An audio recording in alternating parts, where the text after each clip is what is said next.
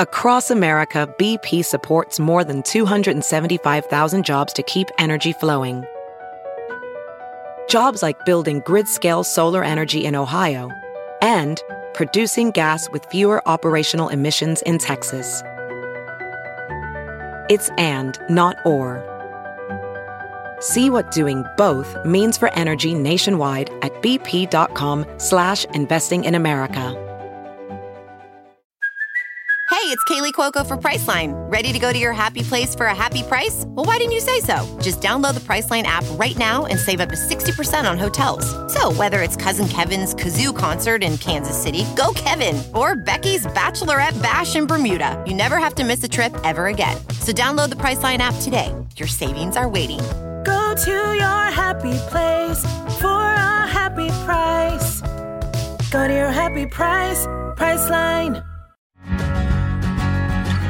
Hi, everyone. Welcome to Dishing with Digest. I'm Stephanie Sloan, editorial director, here with Mara Levinsky, senior editor. Hi, everyone. So, Mara, as we mentioned last week, there have been some cast cuts of Days of Our Lives, and Martha Madison, who has played Belle on and off since 2004, has confirmed that she is one of them. In an interview with TVinsider.com, Martha said the writing was on the wall ever since they quashed the E.J. Bell romance. She was told it was budget dictated, but then was confused because weeks later, as she was saying her goodbyes to everyone, she randomly got another script. And in it, it indicated that Belle was staying in town, which no one had spoken to her about. But then she was told that they wanted her to hang around to do legal stuff and other things maybe, but an opportunity that she declined, and she shot her last episode in April.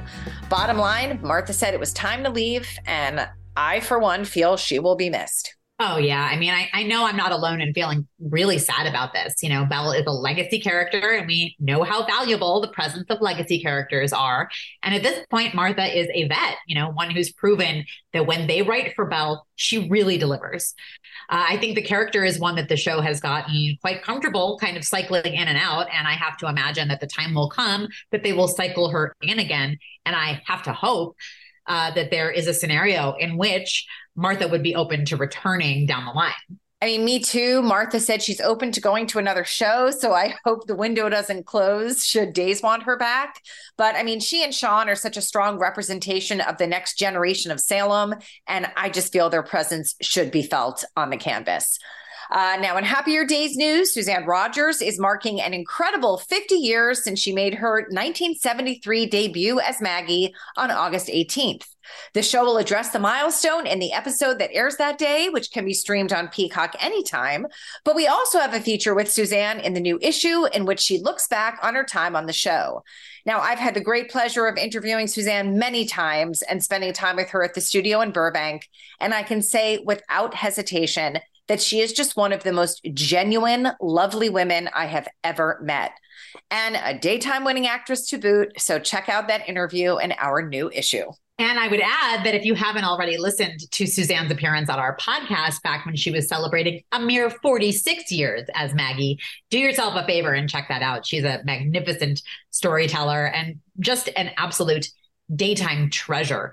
You know, you use the word incredible to describe this milestone, and it genuinely is. I mean, there are only a handful of performers in this medium who have been on a show for that long, and really no actor in any other medium who can say that they have had this kind of consistent employment over a 50-year span. And certainly playing the same character for 50 years is something you are never going to find outside of the daytime world. So she deserves all of the congratulations and all of the love that I know that fans have for her. Well, our guest today is no stranger to Salem. He began his daytime career there in 1995. It's Austin Peck, who has played Days' Austin Reed on and off since then, with some other soap towns visited along the way. So let's get him on the line and catch up. Hi, Austin. Well, hello. How you doing? I am very well. How are you? I am doing well, and I am excited that we are talking to you today. Well, I am excited to be here after all these decades of knowing each other. I know. I mean, now I know a lot about you, but the people listening might not know as much. So we're going to go back a little in time. You are a native of Honolulu, Hawaii, and lived there for the first several years of your life. So what was your childhood like there? And do you have specific memories of Hawaii? I I have absolutely no memories of Hawaii. We left when I was 2. So I wish I could say that if I were to say mahalo, it would actually be authentic. Instead, I would just be doing some serious cultural appropriation. Yeah, my father was in the Navy, so that's why we're in Honolulu. And we moved to end up moving to, I think California when I was 4. Yeah. And then LA when I was, San Francisco, Mill Valley, where basically I think everybody in Mill Valley was all high, and it was all, hippies. And then we moved to, my mom was in the entertainment industry and moved to LA for her to pursue more of her acting career. And yeah, so we moved to Hollywood. When we moved to Hollywood, I thought, oh, we're going to be moving into like the Paramount Gates, like the stereotypical pictures of the Paramount Gates. I literally, as an 8-year-old, thought we're going to live in there. That's where I thought. And then when I got to Hollywood, to say that I was shocked would be a gross understatement. Hollywood has always been seedy, but we walked out, we looked up, and we could see the Hollywood sign up right outside. We would look up, and there it was, running Canyon Drive. That's cool. Yeah. So when you think about yourself as a youngster living in Hollywood, like, can you pinpoint a time where you see like, oh, this is where the actor in me was born, where that desire developed? That's a good question. I mean, I always, as a kid, I remember very vividly thinking, I imagined myself actually doing anything. And I think that makes it hard because I could romanticize anything because of my imagination.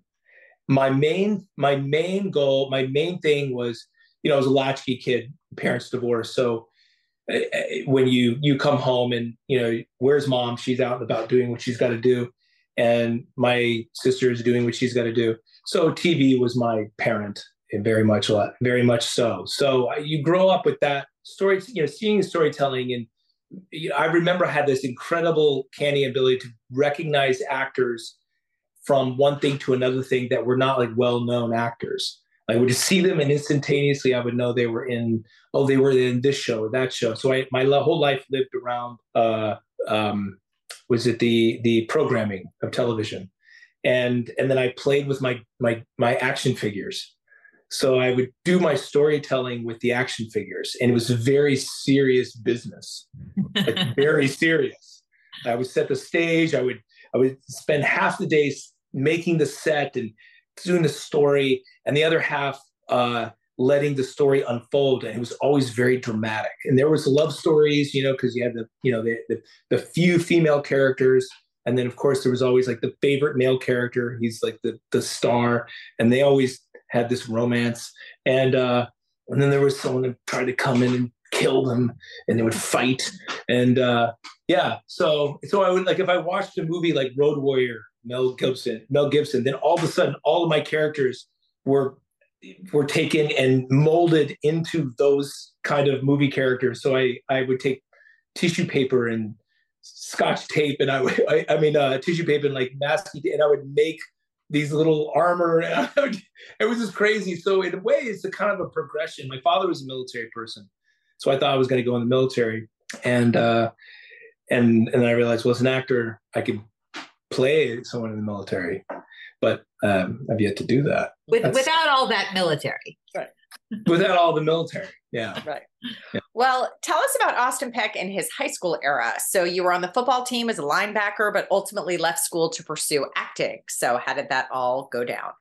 Yeah, I was big into athletics. I wrestled, and I didn't go there very far with that. And then I said, there's some regrets. I have a handful of those people that live. Have you seen that tattoo that says "No regrets"? Yes. I think it's such a great tattoo. I don't have any, but if I were to get a tattoo, I would like to be able to say that I had no regrets. But I do. I think I have some regrets, and one of them was not pursuing my athletic career a little bit more, because I think I was good at whatever I physically put my mind to, my body to. But I was wrestling, and then I was playing football, but then I got approached on the street by some agents, And I had around that time, I had people saying, "Hey, you should try this out. You should get into modeling, you should get into acting." And it was like, okay, it's Hollywood, it's LA. I was living in Santa Monica at the time. And my mom, my stepfather was an agent, and it was like, but it didn't have anything to do with them. And these people came up to me and said, "Hey, you want to do this?" And I'm like, "Yeah, sure." And they were legit. It's coast to coast, an agency that's still around today. And the first audition I went out on, I got, and that was a Kellogg's Pop-Tart commercial. Yeah, it's very cringy. But when you're like, I did it when I was 16. But starting from when I was 6, I really always thought that my career started at 16. But in reality, my sister went down a long list of things that I did, like shorts. I was in a movie my mom was in called Retribution. I did print ads that I had done since I was 6 years old. And I was very surprised. I was the youngest person to ever do this one acting class called The Mastery. It was a super highly intensive acting class. And I was the youngest person to ever do it. So I was pretty involved throughout my childhood. And then fast forward to doing the Pop-Tarts commercial, and I'm thinking about going in the military, but then you get these residual checks. You're going, whoa, well, yeah. I mean, if this is the way it's going to be. And, of course, it doesn't really work like that. I mean, maybe for some, but it didn't work for me. So I did. I kind of gave up on I just kind of gave up on my athletic career. And in some ways, I think there was a mistake in that. Yeah. So it seems like when you were starting out your acting career, you were simultaneously finding some good footing as a model, because you have some pretty neat things on your resume on the modeling front, like things that sound very glamorous to me, like modeling for Valentino in Europe. Can we get some highs and lows of your life as a model? Yeah. I think when I first started in the industry, and like from the Pop-Tart commercial work at Coast to Coast, it was a fantastic agency. And the feedback I was getting was extremely positive. And I knew for me that it was 6 months to a year that I was going to book something that was going to be significant, and my career would have really taken off, and then it would just been gone. That would have been the worst thing for me ever, right? I think that would have deeply harmed me. And I don't even know if I would be here, considering where I was at as a person and the people that were in my life. And so I had this guy that befriended me who was not a good character, that said, "Hey, I'll be your manager." And we went to more of a modeling agency called Nina Blanchard, which was very big at the time. And then I was like, all right. I was like, I don't care. That's fine. And then I went to Europe when I graduated high school. And that's when my modeling, so it took me away from Hollywood, because I wasn't sold out. To me, it was like, okay, modeling, acting. I was like, this is so dumb. I didn't know. I mean, I didn't know exactly what was up and what was, down. And I found myself at 18 in Paris trying to make it, in that world. And it's very different because every guy is beautiful and some far more than others. And where you're, like I'm straight, but when you're like, some guy walks in, you're like, dude, that guy is really attractive. You know what I mean? Like, holy cannolis, that guy's really good looking. It's very humbling. So working in the industry and working in Paris, in Europe, the fashion industry in the modeling industry is actually it's a respected profession, believe it or not. And whereas in LA, as in the States, it's, respected? No, it's more of like a joke, but it's not a joke there. And so it's just having to navigate that world where it's not there. You're dealing with what is your talent? And I had a very difficult time adjusting to my personality to the framework of the fashion profession, modeling profession. All the stereotypes of Zoolander to me is an hysterical movie. And it literally has probably about 1 to 5 ounces of truth to it that they've exaggerated on a tremendous scale. But it was very humbling trying to make it in that industry, because like, I'll tell you a story. I would go to these castings where you would meet photographers or stylists or art directors for, could be Macy's or Bloomingdale's or Calvin Klein or whatever, right? And I would walk in, show them my book, and maybe they're in a high-rise apartment. Like a apartment or office. Like, oh wow, this is really beautiful view. Oh, I did that with Aldo Falai. That was in Rome. Oh, and I did this. Oh, and it's just Bruce Weber. We were in Montana, and I'm like, and it was for British Vogue, and also I'm talking, and then okay, hey, great, have a good day. Like just real like, hey, and I wouldn't get the responses that I felt should be appropriate. But it took years for me to figure this out. And it was overnight where this kind of goes to show you what the industry is like. And there's a lot of similarity to acting, but acting is much more based in personality. So I would go in and I would hand them my book, stand off like a feet away, be like, hi, how you doing? Nice to meet you. And I would say anything. I would just stand there. They'd flip through the book. I'd be quiet, just like not even looking at them. They'd be done, grab my book, say, thank you, have a nice day. And like, we love him. Put him on the Veil. Oh, it's great. It's amazing. I just love him. It's great. And I literally had the idea. As soon as I had an idea, the next casting, I put it into effect and literally had a completely different response.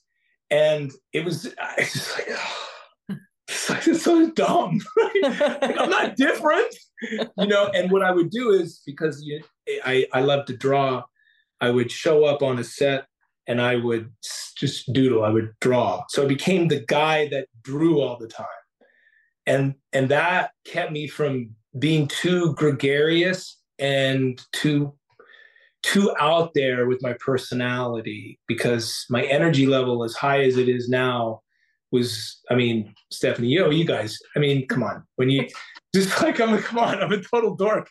It's just, come on. And in the fashion industry, that's so not cool. And so people would come to me and they would be interested in what I was doing because I was focused on something with my headphones on. And then I would show them my drawings, and then I could meet people and more of like my world without giving too much of myself up. And it was my safe space, right? It was my like, this is, I'm not safe out here because I know how you are. I'm safe. This is where I'm safe. And then I'll take care of you if you're here, I'll take care of you. I'll be cool. I'll be cool with you. Like, doing all the PAs and for the personal appearances that you get on soaps. I always really enjoyed it because people gave me tremendous power to kind of make or break their moment. And that moment could have been short or long, and I thought that was a really amazing thing, to always take care of those people in the moment. And that's what I was doing, with the art, and it made a big difference. Mm-hmm. I've been talking a long time. Okay. Well, I will say this regarding your art. I have had the privilege of seeing it. You are so unbelievably talented. I'm okay. I'm okay. No, stop it. I'll say it. You don't have to say anything. Okay. No. I'm a doodler. Okay. Yeah, keep telling yourself that. Okay. Now, your life changed in a big way, I think it's safe to say, in 1995 when you landed the role of Austin Reed on Days of Our Lives. So tell us your Days casting story. Oh, yeah, that was great. So I think it was 6 months beforehand, I screen tested for all my children with Kelly Ripa. And I think it was for Mark's part. I think so. I'm not sure. The only thing I remember about that audition, I remember there was a couch and I was standing behind it. So I remember, I think, yeah. I remember how tiny Kelly was, just teeny. I remember it being over and what the hell just happened? And her saying, her complimenting on my hair, number one. I think in the beginning, and then afterwards, her looking up at me and going, "Good job," right? That's what I remember. But Judy Bly Wilson, who is just one of the sweetest people, she called me in. I didn't get it, obviously. She called me in. She did not have to do this, and because I didn't have a theatrical agent, I just had a print and commercial. And I wanted to get back into it, and living in New York City, and there's my dogs, and I wanted to so she called me in and said, "Hey, you should really pursue this." It was very kind of her. She didn't have to do that, right? And then I think 6 months later, I got the audition I was like, Austin Reed. I'm like, if I don't get this part, like, are you serious? How many people? I didn't meet another Austin until I was like 18 years old.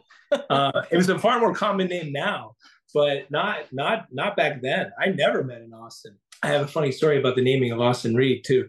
So yeah, I went, I did it, and I watched General Hospital one summer with the whole Luke and Laura storyline. So I had some familiarity with that. So I was like, okay, I think this is going to be an important moment to kind of like hit this. And so I did, and then I got the call back, and then I got screen test. And I flew out to LA, and I remember I flew to LA, right? And you have to understand, as a model, you're on the plane all the time, right? All the time. You are flying everywhere all the time.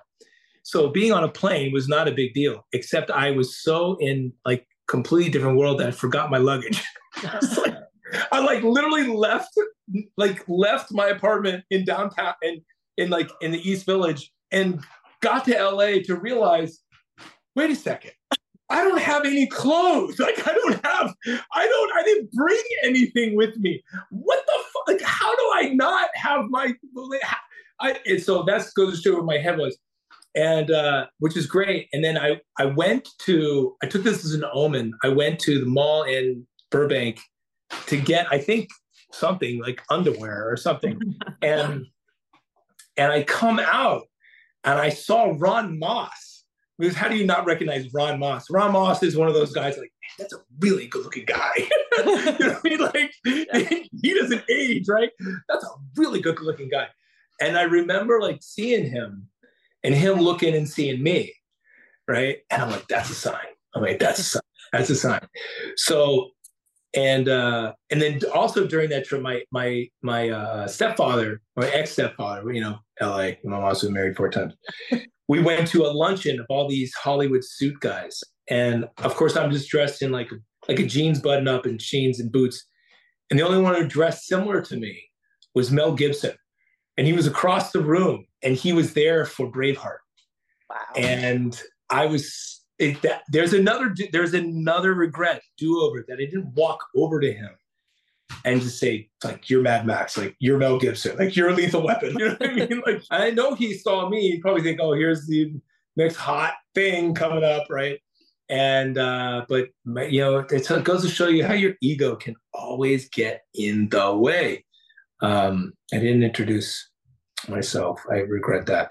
So we're on the set for days, and I meet Christy Clark. She's wearing overalls. Christy Clark with dresses when she's not Carrie, completely different person. And she's wearing overalls, and she's got her glasses on, and she's just, laid back Christy self. And I'm like, this girl's cute. And I'm like, this girl's really cute. And personable, just laid back. And they lined us, Herb Stein, my favorite director on Days, lined us up and gave us a speech. The only thing I remember very clearly, he said, auditions have been won and lost on a kiss. And I went, done. I was like, done. I was like, I don't need to think of anything else but that, right? I was like, that, right? That's what I'm going to do. I'm going to put everything in that. And then I sat down. I remember the scene was over, kiss, whatever. And Christy slipped me the tongue. And that was her. And she didn't admit it. She enjoyed every moment of all those guys. And she would tell you. So I'm not throwing her under the bus or anything. We sat down on the couch where she asked questions, but immediately we just shared this, like, just laugh. We just started laughing. And there was a connection there. I didn't really know how much. I knew it was like, I want to make, I was thinking, I want her to want me to be this guy. And I didn't know how significant that actually is. But that was my focus. Well, you stepped into the like hottest triangle in soaps at that time, essentially, which was the Austin, Carrie, Sammy triangle, with which Lucas, of course, Brian Matillo's Lucas, was also heavily in the mix of. The quadrangle. So what stands out to you when you think about that, era of time where you were working so closely with Christy, with Brian, and of course with Allison Sweeney as Sammy? Survival. I mean, as an actor at that time, I didn't have all I had were instincts. I didn't have technique. I think there's other people that went to bat for me very much, like Christy and Charles Riley, who was PR, head of PR at that moment for the daytime and for NBC. Mm-hmm. So I was surviving. I remember when I was introduced and I was in the towel. I was shirtless a lot, and it was Phil Sogard, and I had to come out of the bathroom, and we were in Hollywood looking for Sammy in Hollywood, right? Looking for Sammy, and we were in a seedy hotel room, and Carrie's having a nightmare. God, I can't believe I remember this. Carrie's having a nightmare, and so I'm in the shower, and I come out, and it's like, Austin Peck will now Austin Reed will now be played by Austin Peck. And I come out, and he's like, okay, so when you come out, so the bed is literally right here. There's a wall right here. So you come out and you're like, where's Carrie? Right? I'm like, she's right there. Right? She's right there. Yeah, but what we need is like, instead of just trying to justify something that this was not justifiable, just like, listen, we need a stop moment because we're going to introduce you there. I'm like, that makes sense. But instead, trying to justify something why would I be looking at, there's a wall right here. She's right there. Right? It's like, it doesn't make any sense to me. So not having the ability to like emotionally navigate that nonsense, because you have to be political. You have to fight your battles, know what are worthy and what are just not. And that's something that obviously Christy Clark knew in spades, and I did not at all. Right. So it was very, very hard and extremely challenging to come in and have to fill in the shoes of the character after someone as popular as Patrick Muldoon. And I just kept hearing about how popular Patrick Muldoon was and how hot Patrick Muldoon was. And it was like, oh, shut up, man. It was like, but it was, I was like, it was an uphill battle. Right. But in retrospect, you were the one that played out, the meat of that triangle, and the Soap Opera Digest covers that you did, many of them prove it. You really got in the thick of it. Now, Lauren Koslow joined Days as Austin's mother, Kate, in 1996, and she has described you as her first friend in the cast, as someone who was so sweet and supportive from day one. So what comes to mind for you when you think about working with Lauren? Oh, well, I mean, Lauren Koslow is just we hit it off immediately. I think there's obviously a necessity to that because she's playing my mother.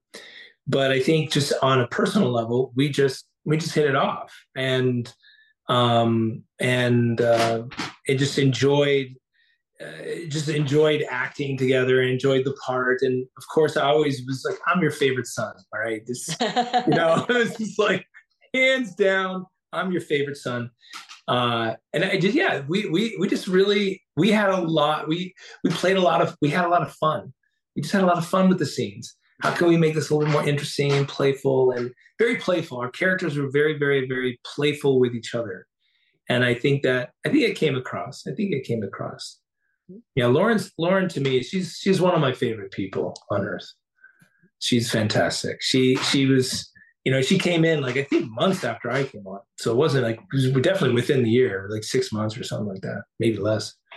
Well, something I want to know about is that in 1997, you and Christy took home the Soap Opera Digest Award for Hottest Romance, but you actually co-hosted the ceremony with Lisa Gibbons and Shamar Moore and Ingo Rademacher. I don't know that we've ever had a Soap Opera Digest Award co-host on the podcast before. We have not. What, if anything, do you remember about that night? Embarrassment. Deep embarrassment. Yeah. So far, this is the third regret. Okay, for those counting at home. Hold on. The third regret is not hosting or winning, but it's two things. Like, I have a very particular sense of humor that my wife is constantly telling me that not everybody gets your sense of humor. But I just think it's funny, right? So I just think something's funny. I just go for it. And sometimes you land flat. And so when I came out with Lisa Gibbons, I had this shtick that I was going to do, which was walk out. And I committed to it, but nobody got it at all. So I walk out all like super suave, right? Like just, like super suave. And then I stumble, you know what I mean? Because there was a little ramp, it was tight. And I was like, I stumbled and then I slid down. And I didn't know that my white tie, the black suit, popped out of my jacket, was there the whole time, that was buttoned. So nobody laughed and nobody got it. Like, that is embarrassing as hell, because everyone thought probably that I was being cool and stumbled and was trying to recover. So the joke was on me, even though it was like, I did that on purpose, right? I was like, it was on purpose. It was really making fun of myself, although I truly did make fun of myself, where everybody wasn't laughing, but felt like embarrassed, which is the worst. Right? That's like the worst thing. Oh. So just to get that straight, if there's anybody out there that remembers that, which I don't think anybody does, that's what happened. But I remember that. And I remember just, that was just bad. Well, you still went home a winner. There you go. And the second thing during that night is that I mean, because Soap Opera Digest Days won every single category. It's just like, it was just a given. It was just, I think I stood up before they even announced it. It was like, and for the best romance, it was like, and I was just like, I was like, it's really arrogant, but I was like, Days wins every category. They had a lot of passionate purchasers. No feigning of humility at all. It was straight up, we're winning, period, done. Hottest romance, there you go. Well, you weren't wrong. Yes. But it made me look like an asshole, right? Just an arrogant asshole. I'm sure no one noticed but you. I'm sure they did. It was like mental note. He's an asshole. No. But you did have an amazing run that first part of Salem. Again, as I said, multiple Soap Opera Digest covers, like front burner storylines. But in 2002, you left the show. It was not your decision. So looking back, how did you feel about that? That's a great question. That really is. I'm a slow learner, right? I really am. When I do get something, like, I really get it. Like, I get it in a cellular level once I get something, and I can understand it from every angle. One of them I really didn't understand is how political, absolutely political, working on a show is. There's so much politics. If I were to go back and how I would have maneuvered things, or at least paid attention to certain things that were very, very important. You know what I would have done? I would have entertained and really cultivated the relationship of Austin and Sammy far more than Austin and Carrie. And then you'd always would have that thing.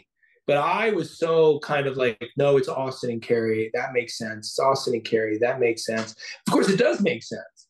But I would have cultivated the Austin Sammy thing far more. I would have entertained it far more. I think the hard thing is because when I came on, Allie was so young. Do you know what I mean? Mm-hmm. She was so young. I mean, Allie was, Allie's one of the savviest people you'll ever meet. She wasn't just 16. She was a very young 16. You can meet old 16s and young 16s. She was a very young 16. And that's a lot of good because there was she was very childlike, very child. There was an aspect, and here I am, a man in my mid 20s. So I would have played with that more. I would have cultivated that more. I would have entertained that a lot more. And I think that's what ended up becoming a downfall, along with other things that some information that I'm aware of certain people that kind of little stabbing the back. So that I would have been a little bit more aware of the political environment.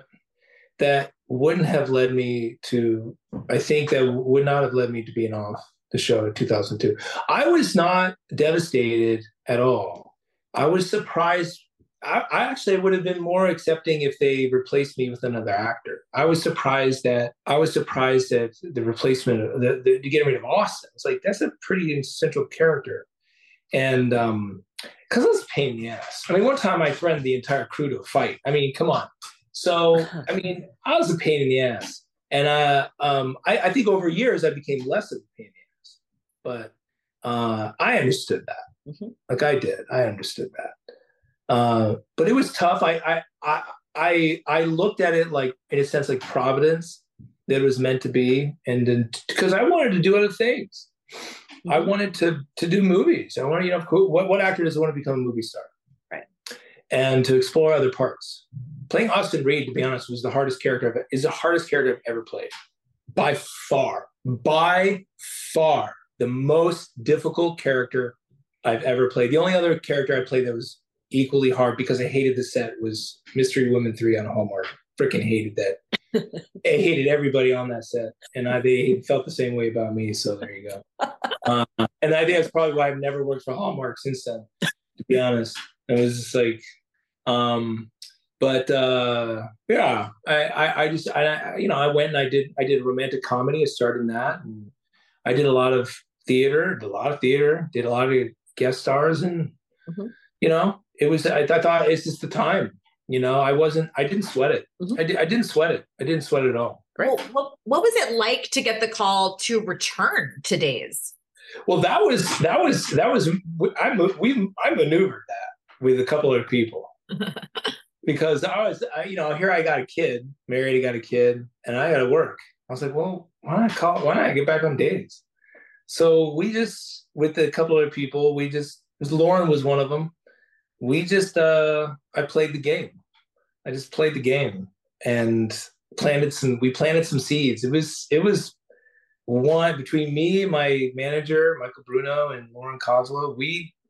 We absolutely finagled that. Mm-hmm. And it was a great opportunity because I came on the show and I felt like I had that opportunity of undoing a lot of what I felt was petulant, unprofessional behavior. Mm-hmm. And so I was just dead set on coming to work, 1,000% and committing and doing. And I think that in many ways I did do that. I did make that happen, and then, what happened with that? Right. Well, that lasted a year, which saw Austin and Carrie reunite and marry and go off into the sunset of Switzerland. But not long after the show decided to write out the characters, you landed on As the World Turns to play Brad Snyder. So how did that come about?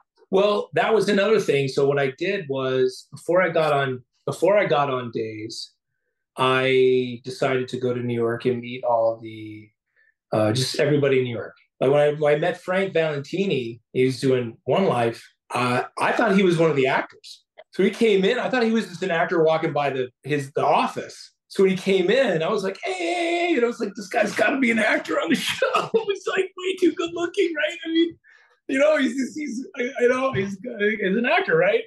And it was Frank. So we hit it off really well. And then I met Mary Clay Boland for As the World Turns. So I didn't meet Chris Goutman, who I love, by the way. I love Chris. And Mary Clay, we hit it off. We just had a great conversation. And I just told him, hey, I'm in New York City. And I figure while I'm here, I just want to meet everybody. And so I did. And then after days call, it was immediately we got on the horn and found out what was going on in New York City. And it was the character of Brad Snyder. So I came out and I auditioned. I screen tested with Terry. And, I knew the gig, and I remember Christy Clark telling me, oh, they had a mutual friend named Jamie Dudney, who I've never met. So I was like, oh, yeah, Jamie's my friend. So I was like, I brought her name up just to give that little, I was playing the game, it's a game. So, and I remember exactly where I met Terry and she was very sweet and doing that audition. And I remember the part of Brad, I was like, oh, there's a trap in this character. I was like, this guy's funny. So I was like, this guy's funny. I love the scene that they gave us because he's being a total dick, right?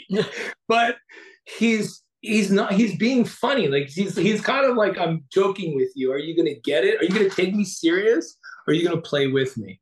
Are you going to play with me? I'm flirting with you. I'm playing with you. I'm playing with you. I'm playing with you. Like, God, don't be so serious kind of thing. And so I knew that there were some traps there that a lot of people were going to fall into. And I was the only one that didn't, according to Terry. And I said, well, I'll get her on. And I knew enough now, get her to choose me. So that's what I focused on. I was getting her to choose me. And that's chemistry, because if you have to have chemistry. I think also coming from a show like Days of Our Lives has a high TVQ, right? It's a high profile show. The New York show, like As the World Turns at the time, didn't have the production value, the TVQ, that didn't have that. It'd been on for a long time. It didn't have that PR thing that Days does. So I was coming from a lot of what Days gave me just by being on the show. So in knowing full well with that gave me a leg up over everybody.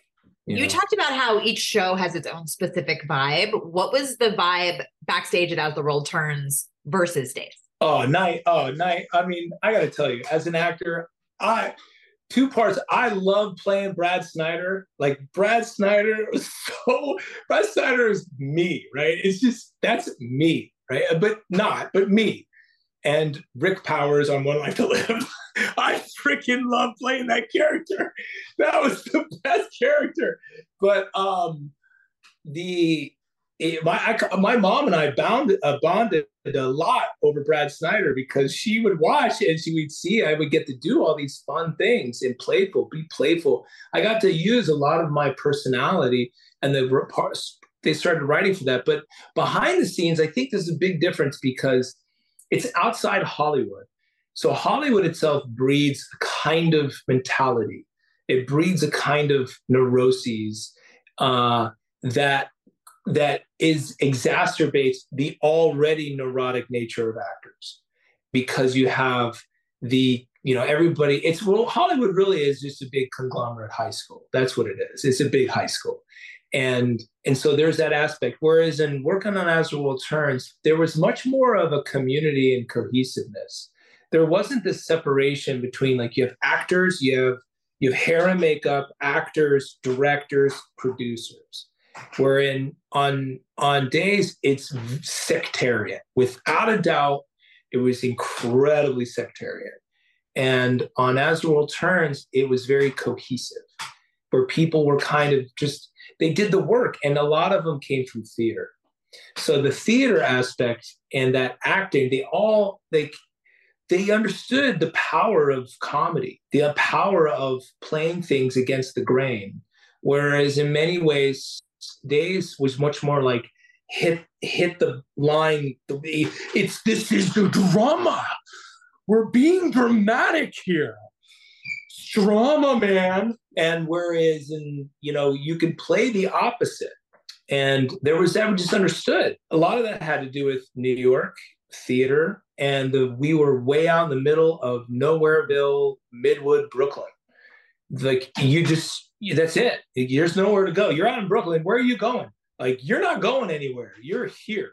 And I think that those combination of things really had a lot to do with it. Your main love interest on the show, obviously, was the lovely Terry Khan, aka Mrs. Austin Peck in real life. What are your favorite memories of working with her on that show? Oh, every moment. I love working. I love working with Terry. I mean, working with her was just the funniest thing I've ever done. Literally, I would come to work and I would say to her, "Good morning, sunshine." And it was just like, it was because every time I saw her, it was like the sunshine. And we would, she was in this low point of playing Katie. She had been on for a while. I think it was like 9 years or something like that, 10 years. And so she was this kind of like, and then I came in and I was so excited about playing Brad, because I was like, oh, look what I get to say tomorrow. Look what I get to do. I was like so excited. So that energy, I think, is something that was refreshing to her. And so we just played. We played. And then working with Trent and Eva, and I mean, they were all so amazing. Just so amazing. And all the actors, but Terry and I would, run our lines, but we would go get coffee.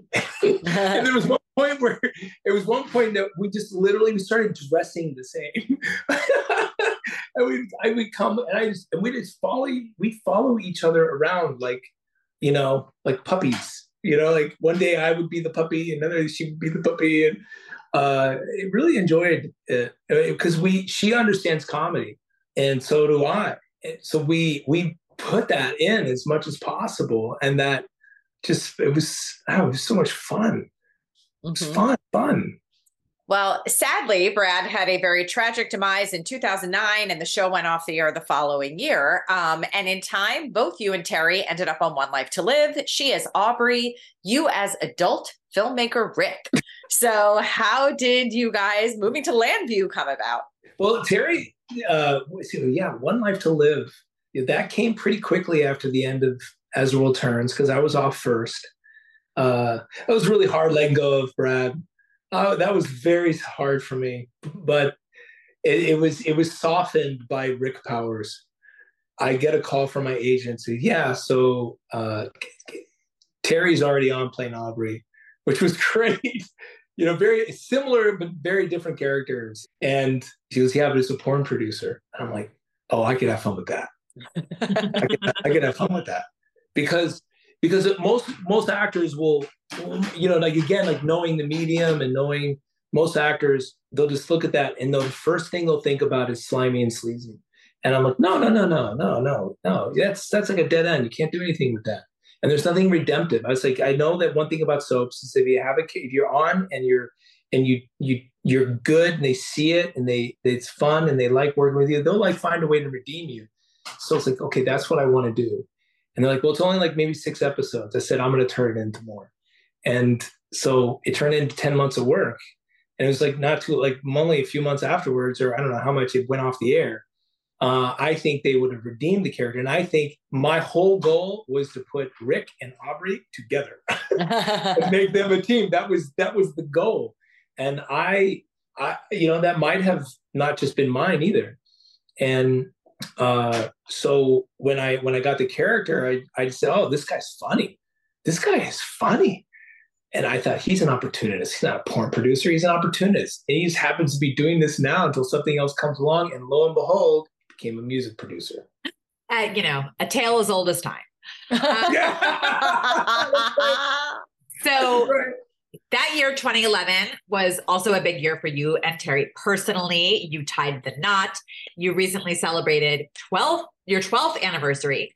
And in addition to your sons, Aiden and Roman, and your stepdaughter, Julia, you and Terry have 2 daughters, Karen and Morgan. So give us a snapshot of how the family's doing.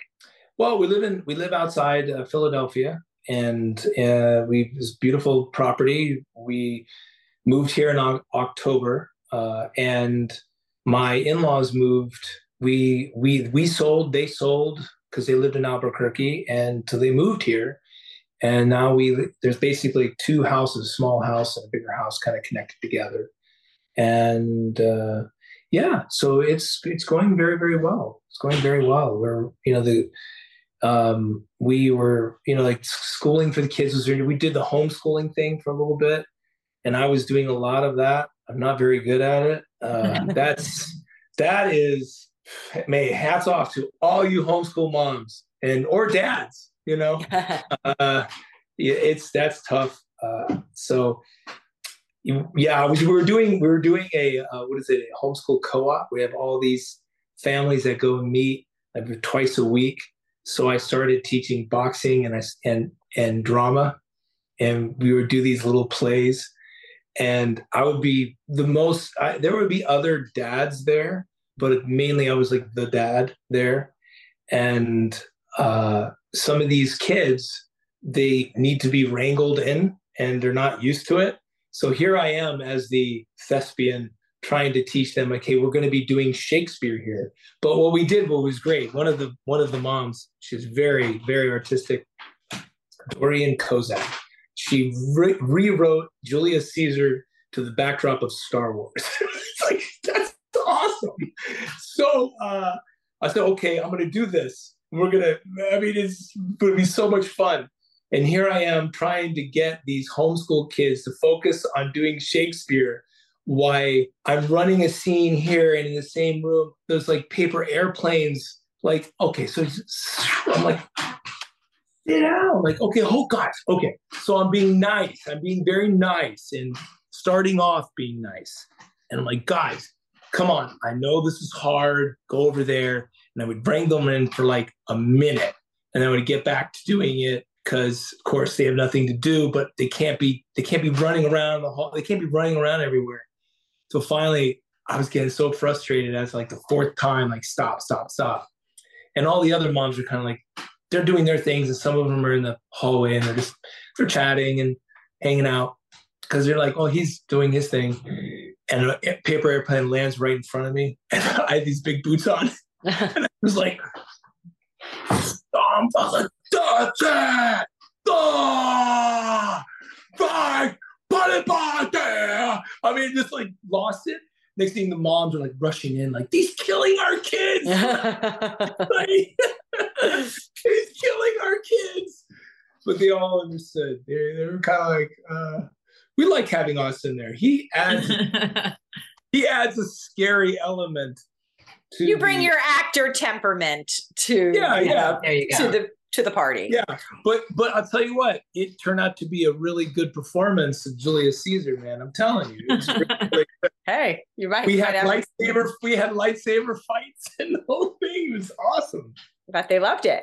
But you've also gotten the chance to appear again on the small screen. In 2017, you popped into Days to visit as Austin. In 2019, you were featured in the series on the Days app, which is Chad and Abby in Paris.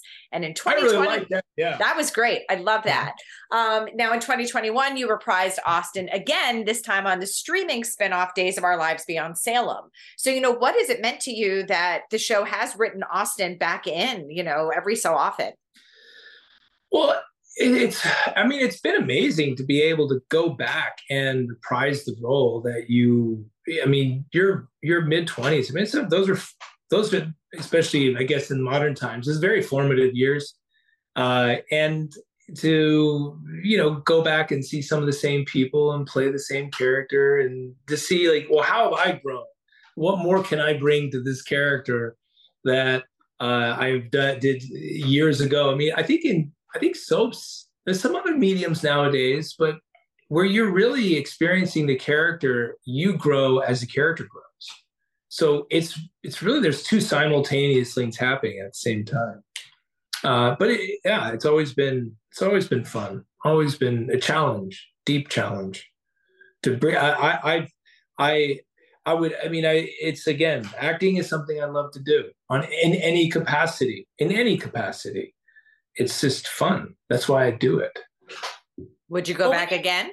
Well, yeah, if they call me, would I go back again? I mean, sure. I mean, unless I have something else going on. Okay. You know.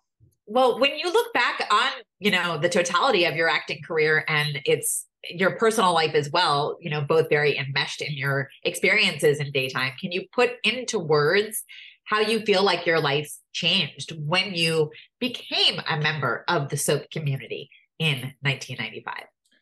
Well, I never intended to do. I think it's like when I meet young actors. My son Roman, who's 18, he's an actor. He's done 3 shorts. He's an actor. He's doing it. I have a lot of advice to give him that he's not very interested in. But I think it's common, I guess. I would like to be a little bit more of a guiding force for him. But I think it's a common thing when you're young. You approach acting from a concept of wanting to be what you see and it inspires you, which is obviously these bigger than life characters. And then life has a way of happening. Either one, that may happen. The percentages of people that happens with is insignificant to the amount of people that try. I mean, if you are an actor and you could pay your bills, you're like in the top 1% of 1% out of like thousands and thousands of people. So in that way, you're a success. Being on daytime is kind of like being like you're in the family, you're working, to go from being a non-working actor to being a working actor and on a soap or anything. It's kind of like you get adopted, like you're in the family, except being on a soap, you're kind of like redheaded stepchild famous. You're like, you're always delegated to the kiddie table during Thanksgiving. And never seems to get the kind of respect artistically that I think in many ways it deserves. Oh yeah, so this is really hard. It's really hardworking actors. But it's there's a lot more to it. Like when James Franco honestly came on GH, hey man, James will tell you weren't that special, right? You weren't. I mean, I think he's a phenomenal actor. That is without a doubt. But when he was on GH, he was average. And that's a fact. And you can take that and you can cash it in the bank. And I'd say that to his face. And he probably wouldn't care. But that goes to show you that it's a very tough medium, incredibly tough medium. And a lot of it has to do with the fact that it's shot on video, the time frame by which we're given. I mean, one day, you guys, I did 5 episodes and part of 2 episodes, 5 episodes in one day. Are you out of your mind? That's insane. No one would ever understand unless they actually did it. And I think that that's why there's such a sad, negative, sort of perception of what daytime actors do. And in fact, they are the hardest working actors for the volume, and what you actually produce is unbelievable. It's like you're like, it's cold reading, I mean, it's like you're not, and there's some actors that make it look so easy, but in a way you get used to it. I think in some ways I've made it look easy. But there is, having to have certain levels of emotional depth and having to, all the technical stuff. And there was so much more. When I got on days, I just wanted to do my 3 years, save my money, and go become a big movie star. And then, that didn't happen. That didn't happen. And that's fine. When I look back at it, I don't regret anything. It's offered me and giving me far more than I can possibly imagine. I met my wife. I have 2 children that would never even be here. I have amazing in-laws. I wouldn't know. I mean, it's, hindsight is 20/20. That's why I would say with young people, don't be a snob. Be a snob. Snob is like, this is more unattractive than snobbery. There's a difference between being honest about something like how you feel about a certain person or something, or how you feel about your work that you feel like is true. That's just being, that's being honest. It's being truthful. That's humble, because you're just being truthful about what you believe to be so. It may not be so, but that's what you believe. But, being humble is, humility is truth, being truthful. And that means, if someone goes, hey, I don't want to do this because I want to do that. Like, okay, are you willing to pay the price? Because you're not willing. Well, I don't want to do soap because, I want to be a big film star. I've heard that. You have any idea how many times I've heard that? And then I see that person a year later and they're taking my order. And I'm like, how's it working out for you? And they're like, yeah, man, how's the soap going? How's the soap going? Is it good? I'm like, yeah, if you had auditioned for it back then, instead of being just an a-hole, you would be having someone else take your order, But I'm an artist. Shut up. You kidding me? You have any idea how much art it takes to be an actor on a soap where you sometimes do 5 episodes in one day? Give me a break. They don't. Shut up. The machine that it takes to produce this day in and day out, week in, month out, year and year, it's hardcore. Mm-hmm. And you can translate this into anything except give me a beautiful camera, give me great cinematography, and you see the performance and see how it changes, because it's not shot on video and it's set with the harsh lighting. Right. Absolutely. And again, that's sort of something we all know, and people would know it if more people were open to learning more about daytime, for sure. Yeah. Now, before we let you go, is there anything you'd like to say directly to the Days of Our Lives, As the World Turns, and or One Life to Live fans who may be listening? Well, for the few of you that still exist, I